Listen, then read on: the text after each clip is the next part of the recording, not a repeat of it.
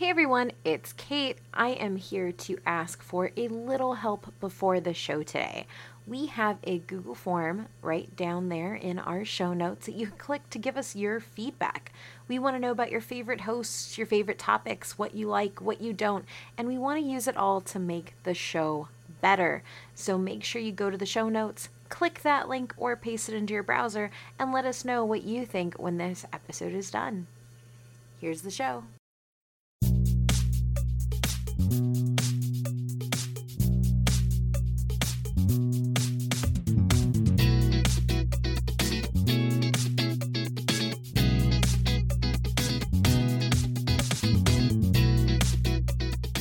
Welcome to But Why Though, the podcast, a roundtable conversation about pop culture with guests from around the But Why Though writing community. I'm your host, Alex, joined this week by Catherine. Hi, everyone. And Matt. Hello. This week we are talking about game prices, specifically that $70 creep. But before we dive into that, there is some big news as of today that we wanted to go over, which is specifically HBO Max and Discovery Plus under the Warner Brothers brand merging into Max. Yeah, a lot of big corporations at play here, and for literally for it to just boil down to, hey, there's a new streaming service that's actually old streaming services, and also we're going to mess up the price tiers and do stuff. Matt, you want to explain a little bit about what happened? So one, obviously they took HBO Max and made Max, which also is hilarious because and they made it blue. It's very bright blue. Oh, is it blue now? It looks like the Facebook logo, except instead of Facebook, it says Max. I don't care for that. No, I liked the purple, honestly. I didn't mind the purple. But I guess for the biggest thing for like this whole stuff outside the tiers, which I guess we can talk about in a second, of like confusion of what they are, because now that's the blue tier, ultimate tier, new stuff of... We've seen this with other stuff, like Paramount and Showtime. They have add-on, but they kind of mix together. They've merged, but not merged. But I think about it, and I'm like, they kind of have overlapping audiences, you know, like Paramount. You know, you can watch Star Trek, but it's a drama. Showtime, they got dramas or whatever. You know, you have an overlapping possible. HBO Max and Discovery Plus have like no overlap whatsoever. They don't.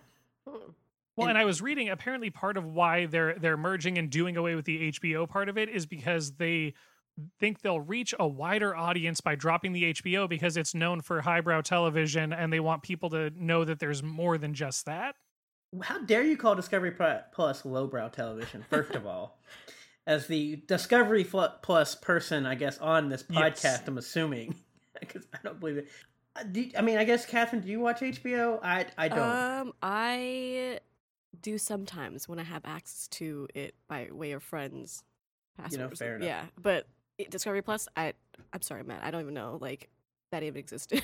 Yeah, so, Matt is the ambassador for Discovery Plus. Even on Discovery Plus? So like, why would even? That is a fantastic thing to ask. Oh my God. So what is on Discovery Plus? One, you have the best cinematic universe in existence of 90 Day Fiancé and their 25 shows. Is it really 25? I think it's 11. Oh. And they all have about 8 seasons at this point. My God.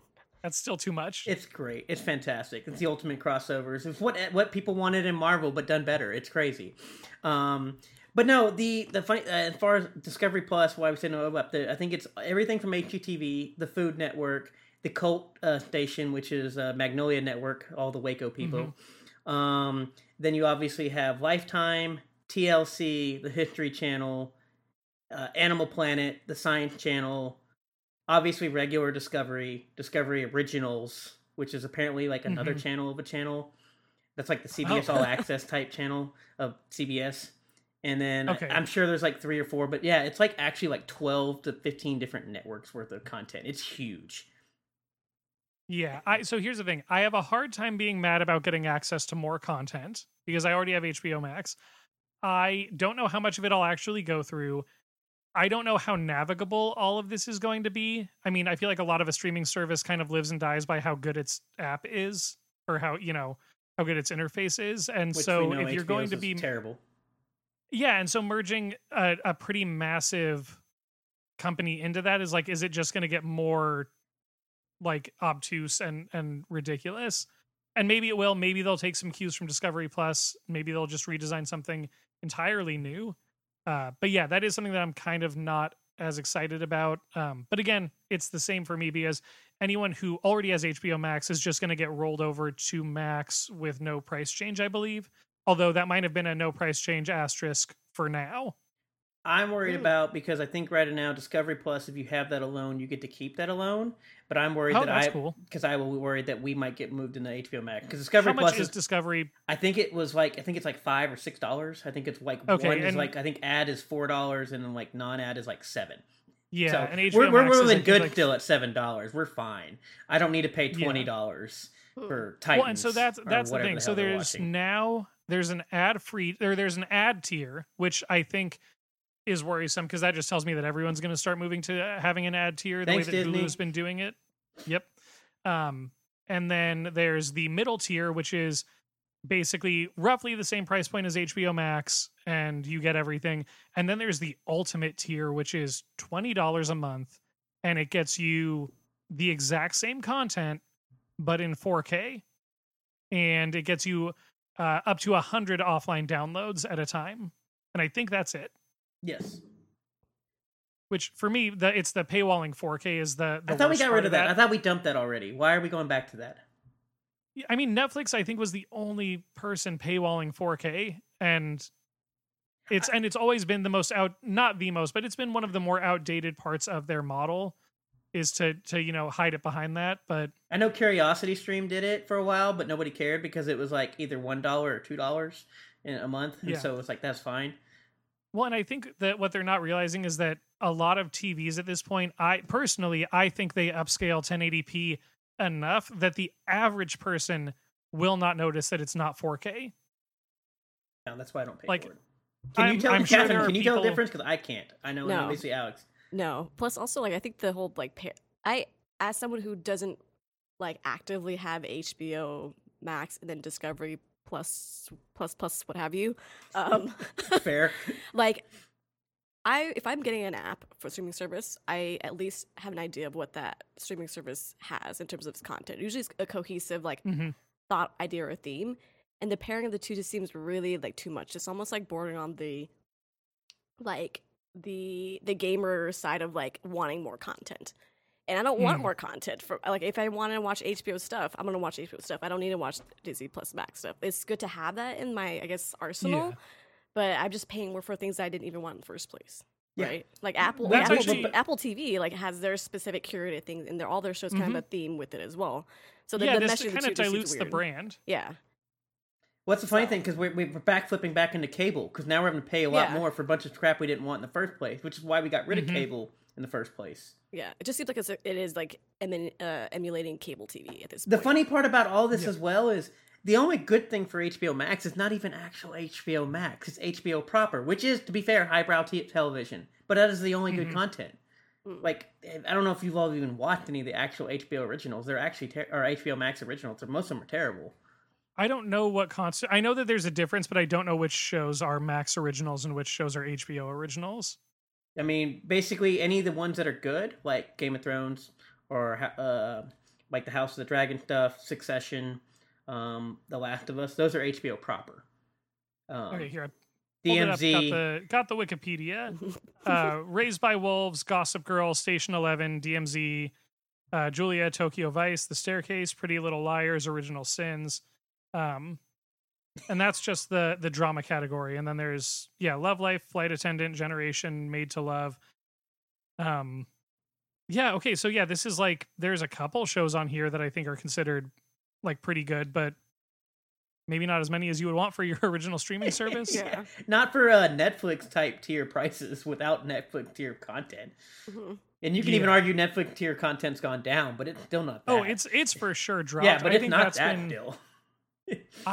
I miss the days, and not to like overly praise Apple, but I miss the days when every streaming service was as curated as Apple. Yeah. And they weren't just taking like random shots at things that they think might work or might stick, but it was like, I mean, the thing I always point to is like very early Netflix when it was really picking up steam was Stranger Things, House of Cards, Orange is the New Black. And it was like, oh, you're like going after very intentional quality shows. And now Netflix is just like throwing everything at the wall to see what sticks. Yeah, and I think they're also like picking up like shows that were on like cable TV, and then they moved it to that too, right? Yeah. Yes. Yeah, no, and then they buy the rights to it, and then they label it a Netflix original, and I'm like, that's not a Netflix original. That show the hard had part 7 seasons somewhere else. Yeah, no, it's, I mean, because that's the problem. I think in the U.S. it was easy to tell that, but like anything that outside the U.S. that was a Netflix original, you're like, what? Yeah.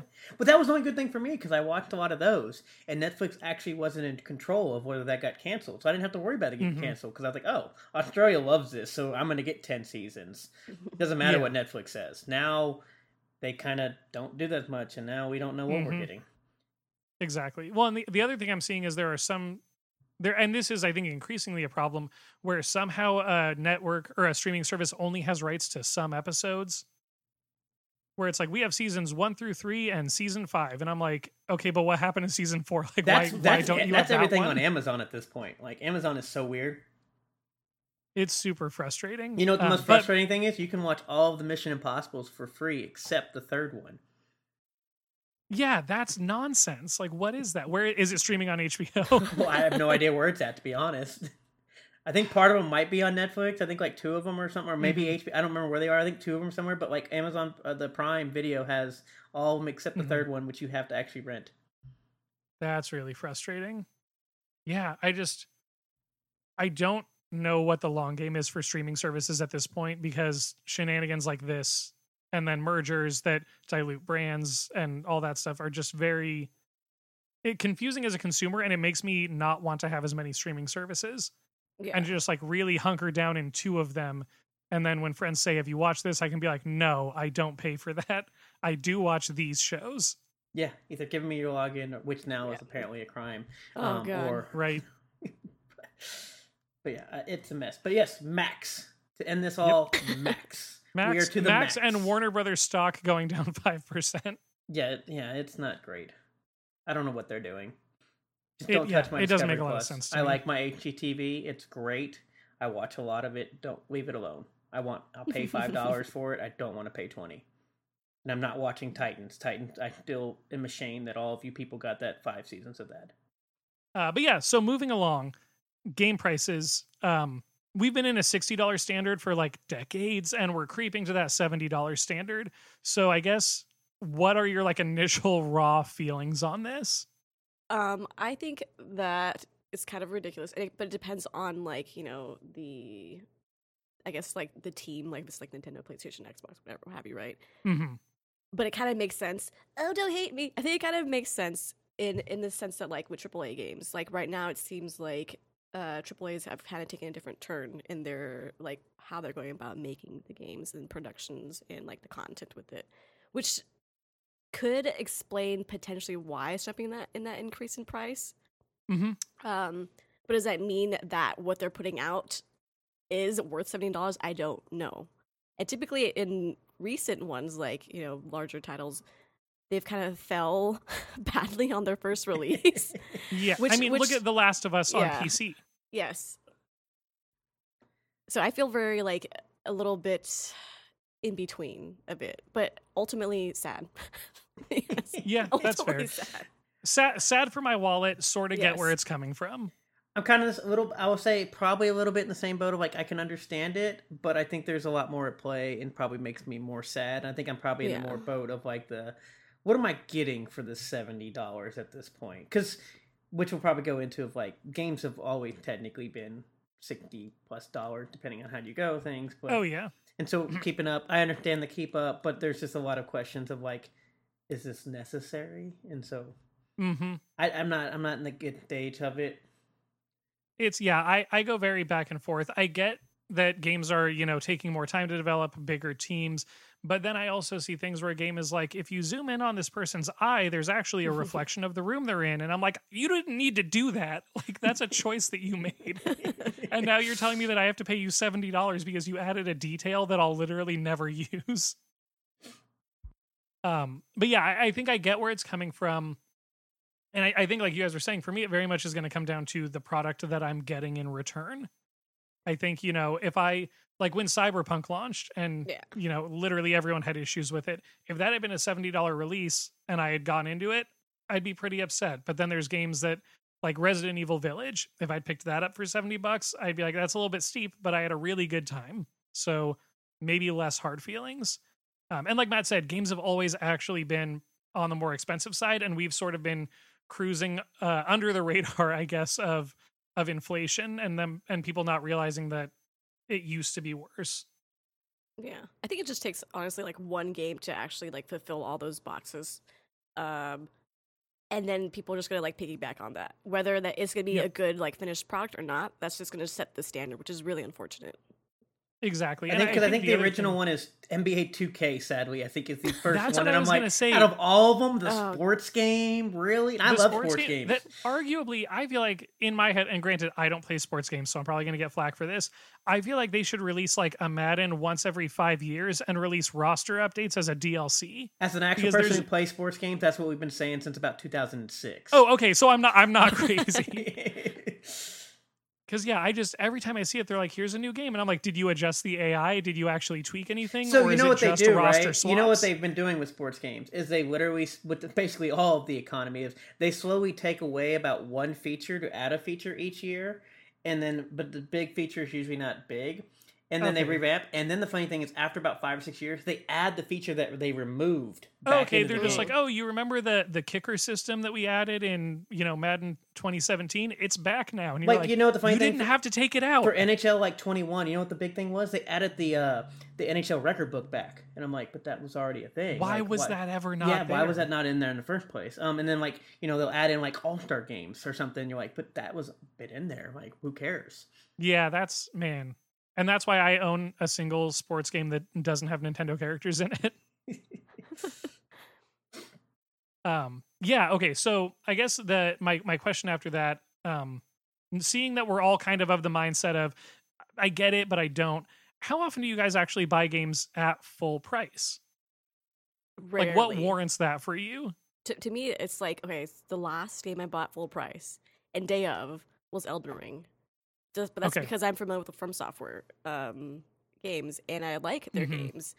But other than that, typically I I wait till they're on sale because they're getting so pricey. That's a whole thing. That is a whole thing. Yeah.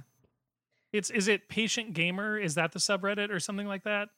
I'm not sure what the subreddit, but I wouldn't be surprised. Yeah, there's a subreddit for everything. Yeah, it's like Patient Gamer or something, and it's literally just people who are like, I will wait a year so I can pick this up for $10. And like, I get it. So I'm in the mindset heavily part thing of passion. But as far as like my last time, I can't honestly remember the last game I fully purchased, full price. Obviously, as a person who review games, there's a little difference because if I'm like, ooh, I'm interested in this game, I'll just go review it. And so it's a little different, which is obviously kind of a whole different conversation when it comes to like what the value of a game is, whether you get it for like review purposes or you buy it, and obviously with the pricing. But no, as far as me purchasing a full game, I'm like, I honestly couldn't tell you. It's off the top of my head, to be honest. It's been a long time because obviously, which is the other thing of like, I guess depending on how people are because of these game prices and fluctuations and other stuff. I end up playing only like I've been trying to branch out, but I usually play a lot of games, but I game a lot, but I don't play a lot of games per se anymore. My games now narrowed down to like 5 games that I rotate between because that's what I'm sure we'll 500 talk about. hours in Civ 6. Yeah.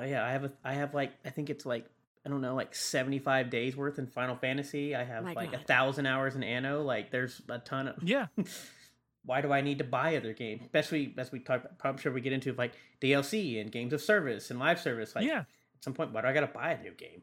I say with how expensive everything is, it's kind of nice when you get that game that's sort of, for lack of a better term, a life ruiner. Yes. Where it's like, this is all I'm going to do. Like, yes, I'm, I think I'm like 190 hours deep into Stardew Valley. I would never let a game ruin my life, first of all. Okay, guys? We'll never let that happen. No. So proud of you. Okay, actually, that's a lie. Mario Party, I think, was the last one I bought. There we go. When did that come out? And that's only because that's a whole other issue of Nintendo. Well, yeah. So I was gonna say the games that I've paid full price for. I've gotten Resident Evil Village at full price, but that was because it was bundled with my Xbox. And I got Resident Evil 4 at full price, but that was because I had a gift card. And then the other games that I've bought at full price, I think have pretty much exclusively been Nintendo games because Nintendo doesn't put stuff on sale really ever. Or very rarely. They just did the Mario Day sale where things were $40 instead of $60. and like that Hold was me a steep back. A discount for true them. blessing. Hold me back. That's Yeah. me. Like people like you don't play Mario Odyssey or Mario Galaxy. I'm like, what, the game that was 7 years ago that's still $65? No, I haven't. Yeah, it's rough, and I feel like that is the biggest for me. That's like the biggest source of full price games, is because I know I'm not going to get Pokemon for less than 45-50 bucks, maybe on sale. I'm not going to get a Mario game less than 60, and so I have to evaluate, like, is this a game I actually care about enough to buy it, or is this one that like I'm good to just let go buy with Nintendo? So I did buy Pokemon, but I guess I did have I saved up coins. I think I talked to you, Alex, about it. Like I actually saved up all Oh my yeah. coins to dump them all on Pokemon so that it was cheaper. So I didn't buy it technically full price. But yes, the Switch games. There we go. The 2 Switch games. Outside of that, I couldn't tell Yep. you. Yeah, and so it's a whole thing specifically with that company. But I think another thing, Matt, that you had brought up off mic was just inflation and consumer purchasing power, and how that impacts how often we're actually buying things full So price. the reason I bring this up, because people talk about how games have been up, like in the 90s and everything. If games were $50, $60, we've been at $60 forever, blah blah. But also, I mean, we can talk about today's economy, which is one thing, but at the end of the day, like in the last 10, 15 years, like everything has grown more to where whether it's gas, whether it's milk, whether it's housing, what the consumer buying power has actually dwindled over the last 20 to 30 years. Yeah. And so while the game prices have stayed the same, and you can argue that inflation needs to make them go up, people are paying more for basic necessities.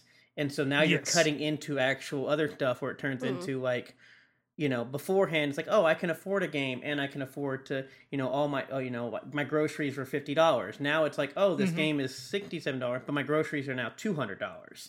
And so what you have for the spending power, it's weird because like due to inflation, yes, the game prices and costs and everything else should go up. We understand that. But the people who are buying them are losing power of actually being able to buy things. Yeah. And at the end of the day, the games is not a necessity. It is basically a luxury. And so that's what the hard thing of trying to explain that to people. Like, well, yeah, but the inflation. I'm like, yeah, but I also, milk used to be $1, now it's $4. I would say that like though I feel that this is only applicable to AAA games, but like with the indie games, there's still relatively the same like price wave point. Yeah, definitely. So there's still more leeway there, in terms of like I guess that not being as pricey for people to kind of engage in. Right, which we've also seen, to be honest with, the problem though of like that one has been more lean towards the consumer, but we've also seen devs going, well, we also don't have the backing of AAA money, so we actually need money. Yeah. I think the other thing for me with the inflation argument is that if you can pull up old Toys R Us catalogs and see that, that game sold for $50 in 1996, which would really be this much today. And it's like, that's true, but the glut of games back then was significantly smaller. And I think the pressure to play everything was significantly less. I don't remember. I mean, it was fun when you and all your friends had the same game and were playing it. But at the same time, like if you picked up you pick up Banjo-Kazooie and your friends don't have it, it wasn't really like a big thing. It was like, oh, but we all have GoldenEye, so let's just talk about that. There was no like play absolutely everything. And so, I mean, also, with like old game difficulty where it's like, yeah, Zelda is punishing, but when that's the only game that you have, you don't mind that it's punishing because you're getting your money's worth. You're getting your time out of it. So I think the value proposition back in the day was also very different, and spending what is the equivalent of $100 now or whatever on a game doesn't feel as bad when there's not 30 other games you're being told you should be playing. Yeah, no, I mean, it's the same thing. I mean, we talked about the content at the beginning show, but like, there's so much content. It's so much consuming. You were just told to consume, that it's just like you eventually can't afford to consume. Or 100%. I mean, and especially with games getting longer. Yeah. Like I can, knock out a 4-hour game, over the course of a Saturday, or, play a 10 or 15-hour game over a week or two. But then when we're getting games that are, 40, 70, 100 hours, I'm going to play one of those a year, but they're releasing more than one of those a year. I play the same 5 games, 6 games, so we're good. That's my problem. Catherine, what type of? So you obviously mentioned in game. So do you play like, or from an average month to year, or whatever? Are you playing like 5 to 6 indie games a month? Since the price point, are you playing like 1 or 2 larger AAA's per? I mean, like a year. Like, I guess what is your type of playing? It depends. Of games? So I kind of go all over. So, but mostly I play a lot of indie games because I just like them and they're a little bit more offbeat than your AAA, I don't know, genres and titles, which is interesting to me. But typically I'll do that, like maybe do 3, 4 of those, depending on the length of the indie games, and then I'll maybe rotate like one larger game, and then like one like MMO style game to kind of like have that instant gratification that I like desperately need, you know. So I'll have that in my rotation. So I kind of like go all over the place, but even then, it's still like a matter of choosing like which is like quote unquote worthy of my time and my money, because yeah. Right. Which the funny thing is, because the other time, much we're talking about money and consumer buying time is the other big thing. Everybody just works so damn much. Mm-hmm. One, obviously, being kids versus being adults is one thing, but also just in general, we're looking at, one, we're bringing back child labor, but that's another discussion. But like, we're doing like, you know, the time of what we're giving is getting shorter and shorter of what we have for what we're doing. So whether it's less buying power or just less general time, at some point, factoring both of those in, you just don't have all of that equal to what it was of like $50 back then. Well, what are you guys looking for in a game like nowadays? Like, with given the time and money, what is your like ideal or sought after like $70 game? What does that comprise of? So for me, I can tell you right now, my $70 games are something that, one, I know I'm probably going to play for. It's going to be, I know it will be constant. I look at, one, does the game work on launch? For most games, I don't buy at launch, even if I could, just because to be honest, most of them don't work anymore at launch, so I have to wait 6 months anyways. But even if not, the games I'm looking for, I know, are we going to get content support? Are we going to try to do some support? And also, like, I'm looking at a game that probably, whether it's DLC or patches, probably something that I'm going to get at least 100 hours, if not more, out of. And then probably, if not for multiple years, and depending on the replayability of what we're doing. I'm also very strictly from what I play. I play a lot of Sims, city builders, management, and then obviously MMO type stuff. And then obviously your sports games, but I play those off of Game Pass just when they come on. But no, for me, when I look at like my general stuff of like, I've just for the last like few years, like City Skylines, I played like almost 100, Planet Zoo 100 plus, Surviving Mars 200 plus, Anno 1000, Victoria almost 200. Like, those are things that like you can constantly keep playing, and you're they're constantly getting easy content updates that are not huge like DLCs as well either. So while they do get some updates and some DLCs, they're not like big like $30, $40 expansions. They're like $10 or something. Or here's most of your game can be played for free or updated for free. I think what I'm looking for, it needs to work. I think, like Matt said, like seeing that something has like a day one patch that's bigger than the game itself, that's a problem to me. Like that tells me that you launched a product that you were not necessarily done with, and then kind of rushed to patch out all the bugs, and maybe you didn't even get all of them. So yeah, I think a quality product is kind of the main thing. Is I don't care as much about graphics. If anything, I want it to have an interesting art style more than, you know, photorealistic graphics with ray tracing and, you know, better destruction modeling on the cars and all that stuff. Like, there are really, really cool things that technology can do that, while I can appreciate it, it is not a must-have in a game. Like, I'm okay with scripted car damage. That doesn't really bother me. And I think I'm looking for, like Matt was saying, like, either I want it to be a little bit longer or I want it to have replayability. And then the other thing that could sell it for me, though, is like, if it's a social thing, like if all my friends are going to be playing it, and then that, for me, that's a selling point. Like I picked up Elden Ring, and I had played Bloodborne a little bit, but really this is like my first Souls, like proper Souls like. But I picked it up specifically to play it with 2 other friends, one of whom had already beat it, and the other one who I think had beaten Dark Souls and had not played a Souls game since or something. And so we're all at very different experience levels, just kind of like playing it at the same time, doing, you know, missions, or not missions, but like doing stuff together online and just like updating each other and talking about what we're doing. And that made that game worth full price to me, was the social element of it and being able to enjoy it with friends. Yeah, because the other games that I do play is basically with Kate, of like, Kate and I play a lot, and we actually review a lot of co-op games too, of just like, Kate, do you want to play this, or should we play this together? And like, that is something, when it does come into value, like, will we buy it? Sure, because can we play it together? And Yeah, it's huge. I think the other thing, not a feature that I'm looking for, but a knock against a game being $70 is if there is planned DLC before the game even comes out, because that tells me that you are cutting content out and then charging me for it. Pokemon? Fair. Yeah. But we've all engaged in that still, though, right? We're all guilty of engaging in that DLC. I have a little bit, but it is a very frustrating thing when they're like, hey, the game's out, and it's like, by the way, in a week you're going to be able to give us $20 for 5 extra missions, and I'm like, why are those not just in the game? So here's the thing, why are those 5 missions special? So that's the thing about a lot of my city builder games. Most of them, their full price is $30 to $40. And so I know there's content coming from those games, but I don't mind because it is not the true $60 game either. They are the $30 to $40 range games that I know might come with a few more problems than usual.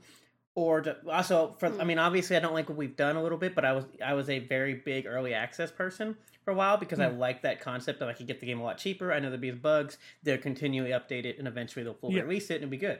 Obviously, they've kind of used that to kind of get around some loopholes of ever fixing things and blah, blah, but... Yeah, it's like games that are perpetually in development, but also available. Or like Ark, when they're like, we're in early access, we now have paid DLC, and I'm like, you couldn't even launch the game first? But once again, it's another one of those things that, in concept and theory, it was great. That's something that I feel like the publisher or the store outlet needs to put a limit on. Yeah. Of like, you cannot mark your game as in development and then also sell DLC. Yeah, Battlegrounds for Hearthstone is still in technically beta or early access, whatever, and despite it's been 4 years at this point, or 3 years. It was another one of those. It was great in concept, it was great in theory, and then capitalism happened, and then you're like, oh yep. No. And that's I guess in the same note of like, I don't like playing DLC. Microtransactions in a game that I paid $70 for, depending on what they are, can feel very bad. Oh, absolutely, yeah. Where it's like, I gave you $70, and now you're like, yeah, but if you want this hat, give us 2 more. So I guess that's or grind for it. I don't mind the grind part, but so I don't mind the grind, except there are times where people have like done the math on it, and it's like, oh, to grind for everything in the game would take you 900 hours, and that's assuming that you win every match you play. Yeah, and it's like, oh, so it's not achievable. Yes. So I guess that's the problem we have. Like, I'm not, and that's where we kind of weird, because I guess if we go to the other thing of like justifying the $10 increase versus whatever, of like, when it comes to the DLC, I kind of mentioned a little bit games of service, like stuff that I know is going to have multiple years of content and support of stuff, and then microtransactions. Like, it's weird because one of those, like, I've been a big fan of a lot of that stuff. I've liked the continuation of games. I've liked the extending of games. But it has been one of those, we knew when this first happened, it was kind of a way because they knew games, they wanted more money, we needed development costs, blah, blah, blah. And so they kind of like said, hey, we keep game prices low, but we charge you for more stuff. And now it's just kind of weird because it's like, now you're charging us more money, but you still have all those extra realms of revenue. And so like, it's kind of been weird of like, I don't know. I'm with the point of like, I don't mind paying the $70 if I know that's what I'm going to get. And I know and I don't even mind paying for DLC coming as long as I know it's actually like an actual like old school like expansion DLC and not like here's 3 missions type things. But that's just sadly 3 missions, a golden handgun, and bonus knives every level. Yeah, are we talking about Destiny right now? Yeah. But no, that's like, I don't mind paying $70 and having a good full-on DLC expansion. What I don't like is paying $70. I still have to wait for half your game, whatever. I still have a bunch of microtransactions. I still have small little DLCs. And then like the DLCs being like you said, of like stuff that's like, why wasn't this in the game in the first place? This isn't like something new, exploratory. Like, this was literally content that you clearly had in the game, and you explicitly swiped it off. Yeah, which Destiny was famous for when people were messing around with all that stuff. Oh yeah, well, because Destiny also eventually started like removing DLC campaigns, right? Oh god, yes. And retiring them, and but I was gonna say, I feel like they've maybe lost their way a little bit. I don't know if this is still their rule, but at one point, I remember seeing, I think it was at E3, Nintendo was talking about their policy on DLC for any game is, how about you finish the game first, and then we'll see if we want to do DLC. Like, if anybody tried to float an idea of like, and then we want to do DLC like this, they're like, is the game done? Go back and finish it, and then we'll talk about your idea. And I just appreciate the idea of like, you should finish the product before you start looking at how else can we milk it, you know? But that's also just that I like when I buy a game, I like to just have the game and to not need to fork out more money to experience the game. So I guess a person that plays indies. I'm sorry, you, Catherine, you are now designated indie person. I know Alex, you do too, but you do I play some indie you stuff. do but the not weird a ton. Game Boy stuff though, like. Oh. That's true. I've played a few indie Game Boy games.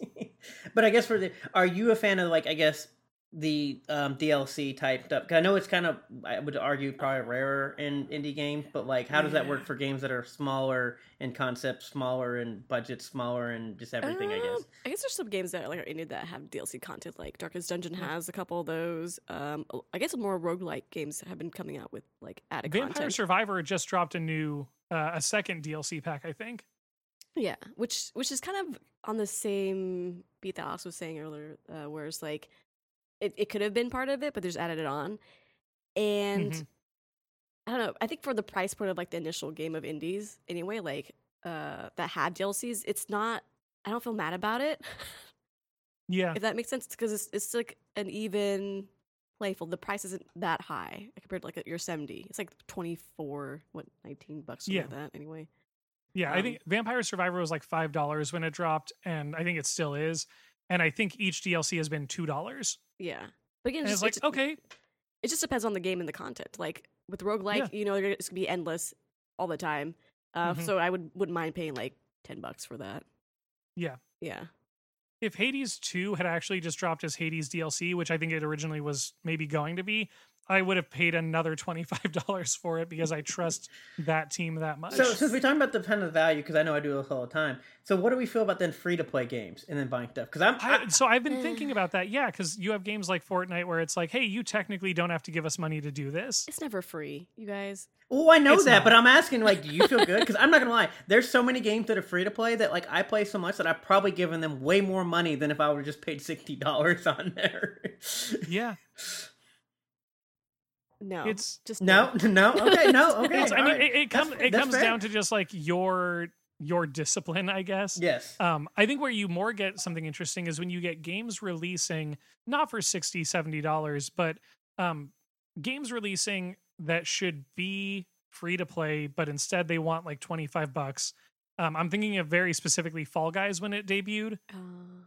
Where it was like, this is a perfect free to play game. People can buy these doofy little suits and colors and whatever, like it's just cosmetics, and then you just goof around with your friends online. Like it was perfect to be free to play, and instead I think they hindered themselves by launching it as like a $25 game, and then I think like 6 months or a year later they made it free to play because they realized like we will get so many more people in here if we're not charging for it. Plus they didn't have enough like content. Like when it first launched, it had Yeah. a lot of like hype, right?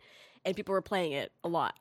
But then it was like the same repeated map over and over, the same 5 maps. You realize like, right? oh, I've done the same handful of levels Yeah. over it. Like every first round appears to be this level for some reason. And I've heard there's others, but I'm not seeing them. So I'm going to show my age here, but I remember I played when League of Legends started first time. So I've been used to the skin game for like a long time. And so it was weird seeing that stuff. But I didn't mind that. And it's I'm definitely not like a big, like, we need to buy all these skins. Like I think Fortnite's gone way too crazy and I don't know how to do Fortnite that. has lost its mind. Yeah, but I mean, overall, like, I just never bothered that. I guess for me, like, when I think of that Smite and Fortnite and the MOBA stuff that we've done, and just other games, like, I'm not gonna lie, like, you give me a free to play game that I get stuff like Neverwinter, which I've probably got like close to 1,000 hours in. I probably spent way more than $60 on some of those damn things, and I don't mind. I mean, I'm not against the skin game. I think for me, it's just a matter of like, it can't be randomized. Like if I'm putting dollars in, I should pick what I get out. Yeah. So that's my thing. So I don't mind doing. Obviously this is not there here or there because it's kind of different. The loot box thing, which is obviously kind of where we go with the microtransaction bad stuff. I don't mind it. Yeah. I love the gambling stuff. People make up their mind. Point being, this is why I hate Overwatch. Of like, I don't mind doing the. I can guess, but I should be able to buy what I want to buy. Yeah, and I feel like Overwatch 2 very specifically is one that You mean people did the math. 1.5 that they converted to free to play that was still the same, but also like okay. But yeah, but people, that was one where they did the math and they were like, oh, it's next to impossible to grind out for some of these old armor sets. Like it's paywalled without being paywalled so that they can say it doesn't cost money. And I think that's where, like you were saying, loot boxes, I'm okay. Like I'm not a huge fan of loot boxes if there is not a more direct path to it. Because Overwatch had it where you can just go buy the specific skin that you want, like with points that you've earned in game, or you can give us $5 for a loot box and maybe you'll get it on random chance. But they at least did kind of both of those things. And yeah, I think skins, it's really just like, I want a vending machine, not a gashapon. Excuse me, what? Vending machine where you select what you get. I know what a vending machine is. The little thing where you turn the key and a random like capsule with the toy drops out. They had it back in the old times too, from like 25 cents. Yeah. Okay. Yeah. I've never heard it called that, I guess. The gumball machine, is that where we're going? Yeah. I mean, yeah. I want a vending machine, not a gumball machine. Catherine's like, I'm here with a bunch of olds. Hey, I'm old too. So I guess on, because obviously we probably move forward. I guess the biggest thing, because we talk about the price and stuff, and we do everything else, and free to play, I'm still a proponent. I guess the bigger problem we have is, at the end of the day, if we're going to increase game prices, whether it's DLC, not DLC, whatever, where does the money go? Well, not just where the money go, but like, why do I have day one patches? Why is performance so pretty That's bad? a fair Why do I have to question, wait 6 months for the game to be what the game is? Whether it be Marvel Avengers, whether it be Halo Infinite at this point, that like we're going on year 3 and we still don't have a Forge, I believe. I don't know. At this point, I gave up. What are we doing? Like, I know that one, I guess they did finally just give it to you for free at some point. I think between Game Pass or the PvP version, dice it. But I guess that's my problem with it. If I see prices going up, I just don't feel like the quality of what we're getting is better. And then like quality is waffling. Companies are already profitable. So raising the game price really does feel purely like a greed move, because I really doubt that extra $10 is going into a developer's pocket as much as it's going into like a CEO's pocket, you know? Plus, they know that there are people out there who like want to buy it first day or in a certain amount of time because they didn't want to feel left out because of like either if it's like a multiplayer game or something, you want to be able to play with your friends and you want to be able to like be there from the first day to grind out and understand like the mechanics, the gear, hybrids, what have you, right? So they know, and we probably have done it. Oh yeah, I've done it. I've for sure done. I Matt was telling Catherine before recording, I just did it with Resident Evil 4, where I wasn't planning on buying it at full price, and then I was like, I do have that gift card, I guess and then I like was just like, yeah, I'm gonna do it. I want to be in on it while it's happening and not like, you know, digging through old, you know, tweets and forums and Reddit posts to like find out what gun I should be using where, and like I want to like do the learning and the messing around with everyone else, because I mean, unfortunately, it is a different experience playing a lot of games at launch versus, you know, later 6 months later. Yeah. No, it is. I mean, I think it just depends on what you're playing. Like, I think the online stuff, like, you definitely probably want to be there. I think if it's more of a single player, like we say, people wait a lot longer. You can do. Oh yeah, single player, it's easier. I think the most frustrating thing is trying to get into a game, like an online game that's been going for a while, that doesn't have either good matchmaking or like any sort of protections for like baby players, like where you jump in and just get demolished because you have not had time to build up your weapons or armor. That's why I retired from FPSs, because if you don't play 7 hours a day from launch, you suck. Oh yeah. And I don't mind sucking, but also I don't want to just get destroyed the whole time. Like, at least let me go even. The grind at that point isn't worth it. It's not fun. And then there's also like games that get patched so much that you can leave and come back and the meta is a completely different meta.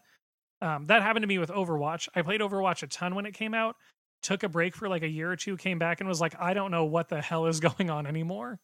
That's how I felt too when I did that. Yeah. And then I was like, oh, I have to learn this again. But do I have time? Yeah, exactly. Where it's like, oh, Mercy doesn't work that way anymore, and this character's ultimate is different. And it's like, I don't want to like re-ingest all of that information. Yeah, but maybe that's just being stubborn old people. Well, I guess the big thing you mentioned about the coffee company being profitable, and I guess that's where I'm just kind of like, where's the justification? Because like we've seen, the industry's only got larger. Companies have only been more profitable.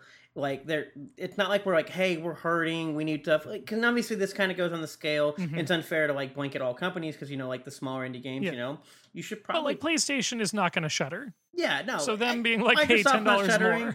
Activision's not shuttering, you know, Square Enix, I don't think you're shuttering even though you're selling everything, but sure. But like, we're not seeing like, everybody's announcing record profits and then like, well, we need to pay $10 because inflation. I'm like, inflation means something, but also if you're not hurting, then it's just greed. It's not just inflation. It's just greed. Actually, wait, go on an adventure with me. Conspiracy hats. Okay. Let's go. Is this just being done to drive people to gaming subscription services? So you can spend $70 or you can spend $15 a month and get it for free. So I would believe that for Microsoft. The problem is I don't know about the other, like a Switch, a Sony. So that's the thing is Sony pretty famously did not include God of War Ragnarok in their streaming service. And then Nintendo just uses their back catalog for their streaming service. So Nintendo, I think, is just following suit and like profiteering a little bit. But part of me is like, is this just to get people on Game Pass and PlayStation Plus? I think it just depends because like was Sony. Wait, I don't know if Sony did it first with like subscription passes, but like when they did do it, what's it called, like PlayStation Play Now or something like that. They changed it every 6 months. It wasn't that great. Yeah. So it was like that because I did try that for a little bit, but I felt like it for someone who actually played games even way back then of some of those older Sony titles. It seemed like it was only catered to that, like the people who like had that nostalgia that wanted to go back and revisit those older games, but didn't appeal to like a larger library or audience for people like that are newer going into like Sony like titles, right? Yeah. So I don't know. I'm with you because like even when they used to do games with gold, or I think might have even been before even the PlayStation, like it's all just like, hey, do you want to play this 5-year-old game? And I'm like, no. And they're like, why? And I'm like, I don't know, but like, why do I want to play it? Like, it's good. I'm like, cool, but like, who cares? Yeah, I feel like the Game Pass value proposition really came in when Microsoft acquired Bethesda and was able to just throw on like really big titles that even though they're 5 years old, people want. Being able to play ESO for free is great. Even though I own it and I spend a lot of money on it, but like being able to play it for free is like that's anyone can dive into that. Anyone can get into Skyrim. Outer Worlds is on there, even though you can also spend $60 to own it. Although, I mean, owning is in heavy quotes, as you all know, like with digital rights and everything.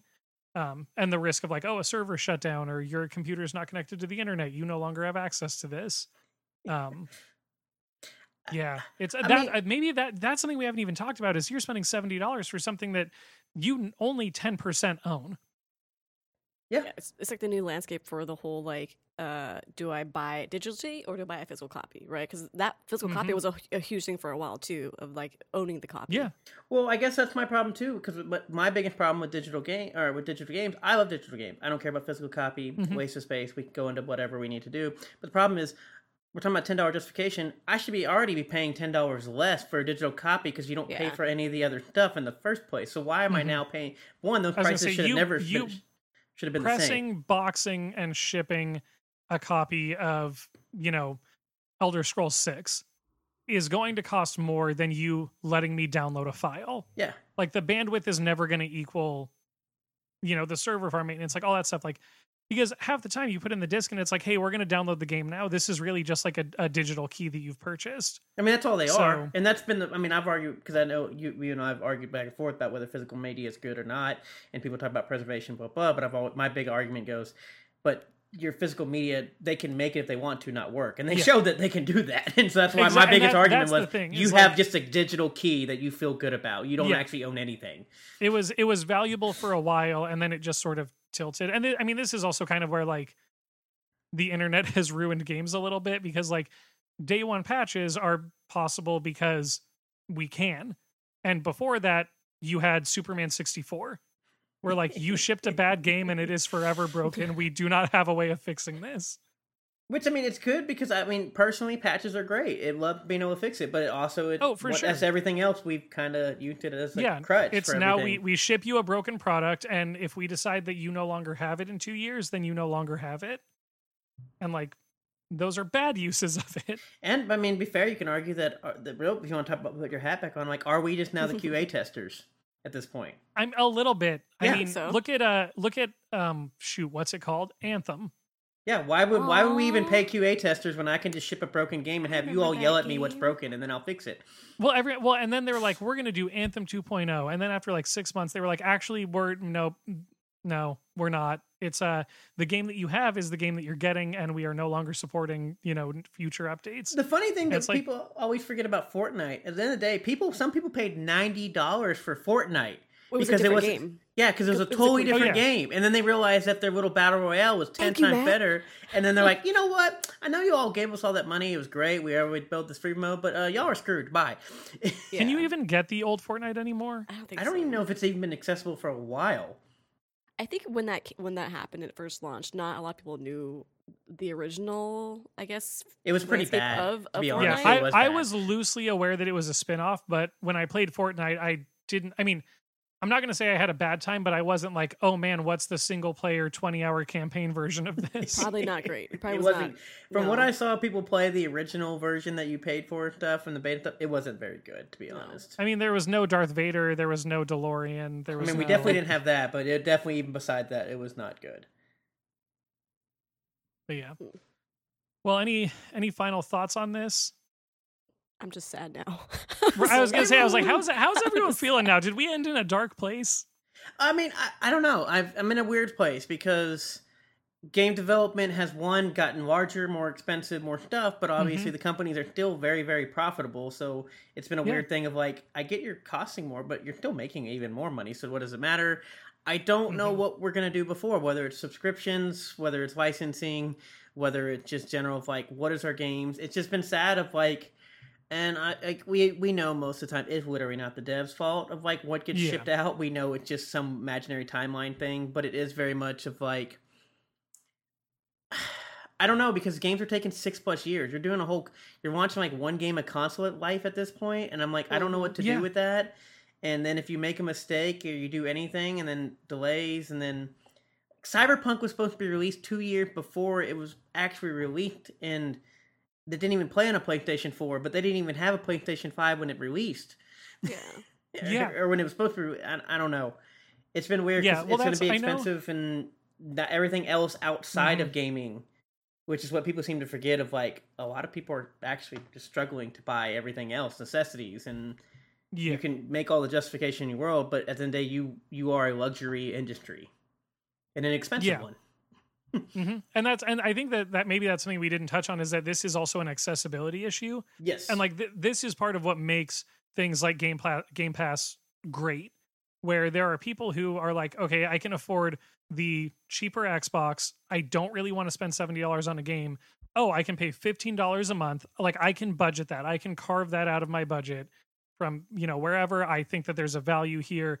It's a much better proposition for a lot of people. And I think that maybe one of the most disappointing aspects of bumping up to 70 is that like you are only going deeper into the territory of being a luxury.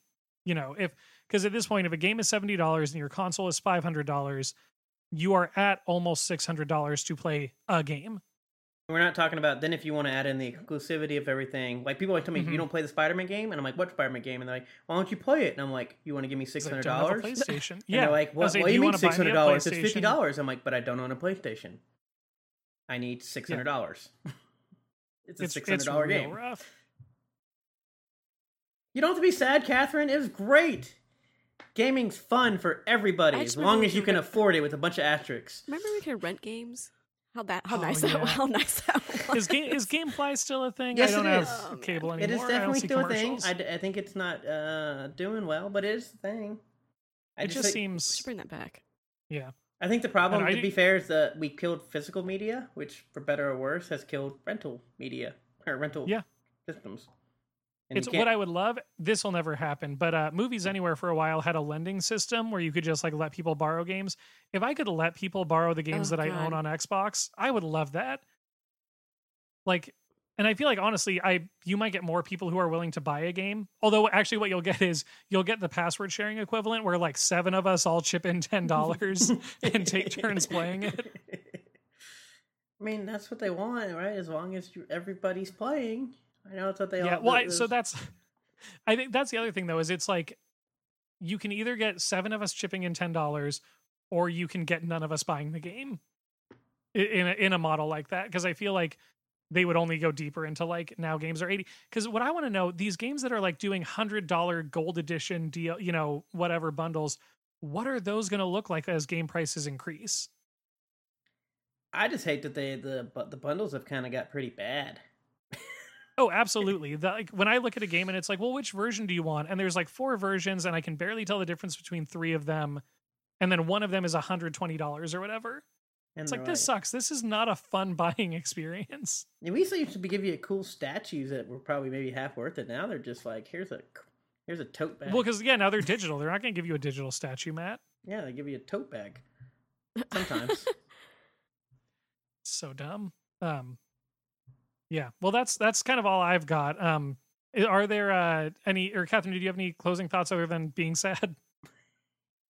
Now I'm just like thinking of nostalgia times and like the better days of our youth. Mm-hmm. Well, no, Yeah. I mean, it sucks because then they like gaming. They talk about the game price, but yeah, gaming was luxury. Then we made it accessible. Why are we trying to make it a luxury again? Yeah. Yeah. And like at what rate are consoles even being pushed out now at this point too? Yeah. Like between new iterations. I That's mean, gonna well, be the another factor as well. 360 was like, what, 10 years before that really went away? Yeah, well, 6. Was it only 6? I mean, I know I had. Oh, no. Three, I'm thinking of the PS2 that got like, yeah, the 360 was decade only of probably support. maybe 2005 and 2006s to basically about 2012 ish. okay. Oh, yeah. And then like 2012, 2013 is when we got the Xbox One. Yeah. And even that, I would say you could argue that the Xbox One didn't even get like the same amount of time because they rolled out the Xbox One X where they were like, we're going to do a half-step half-step consoles, I think, are The worst, maybe the most annoying thing. like the Wii U Plus thingy-mabobber. What was that thing again? The Wii U was a separate console. You're thinking of the Wii Motion Plus, the better controller for the Wii. Was the Wii U even a separate console? Yeah, I have Was one. it? Just because you added the U did anybody even know? That, I mean, that's a big part of why it flopped is that nobody knew. Yeah, I didn't even know about that. So I knew And it was then a also thing. That was about all I knew. The 2 things that hurt it, no one knew what it was because the name was stupid. It wasn't powerful enough, and asymmetrical gameplay was not an idea people could wrap their heads around yet, because that was one of the cool things that it offered was like one person can play on the gamepad while everyone else is on the TV. And people were like, that's dumb. I don't get it. And now we have Dead by Daylight, Friday the 13th. Like asymmetrical is a thing now, and people just do it online. And Nintendo 10 years ago was trying to give it to you in your living room. It's I don't fine. like the phrase trying to give it to you in your living room. Get us out of here. All right. Do you guys have any content that you want to plug for another bad word choice? I'll go for it. I saw the Mario Yeah. movie. I thought it was cool. Yeah, it was it's good. not the greatest thing in the world. It's not the worst thing in the world. I enjoyed it. I had fun. It's better than the Bob Hoskins version. Oh, I mean, that wasn't hard. That bar was very, very low. That's fair. I'm waiting to see the movie to make a judgment call That's fine. on that. Yeah, I'll be disappointed. I will in not you. be swayed by online critics and stuff like that. I think I'm gonna have Oh, a good My time. bad. As a person who reviewed that movie, how dare you? I didn't As an even review it. online I'm sorry. critic. As I am as well.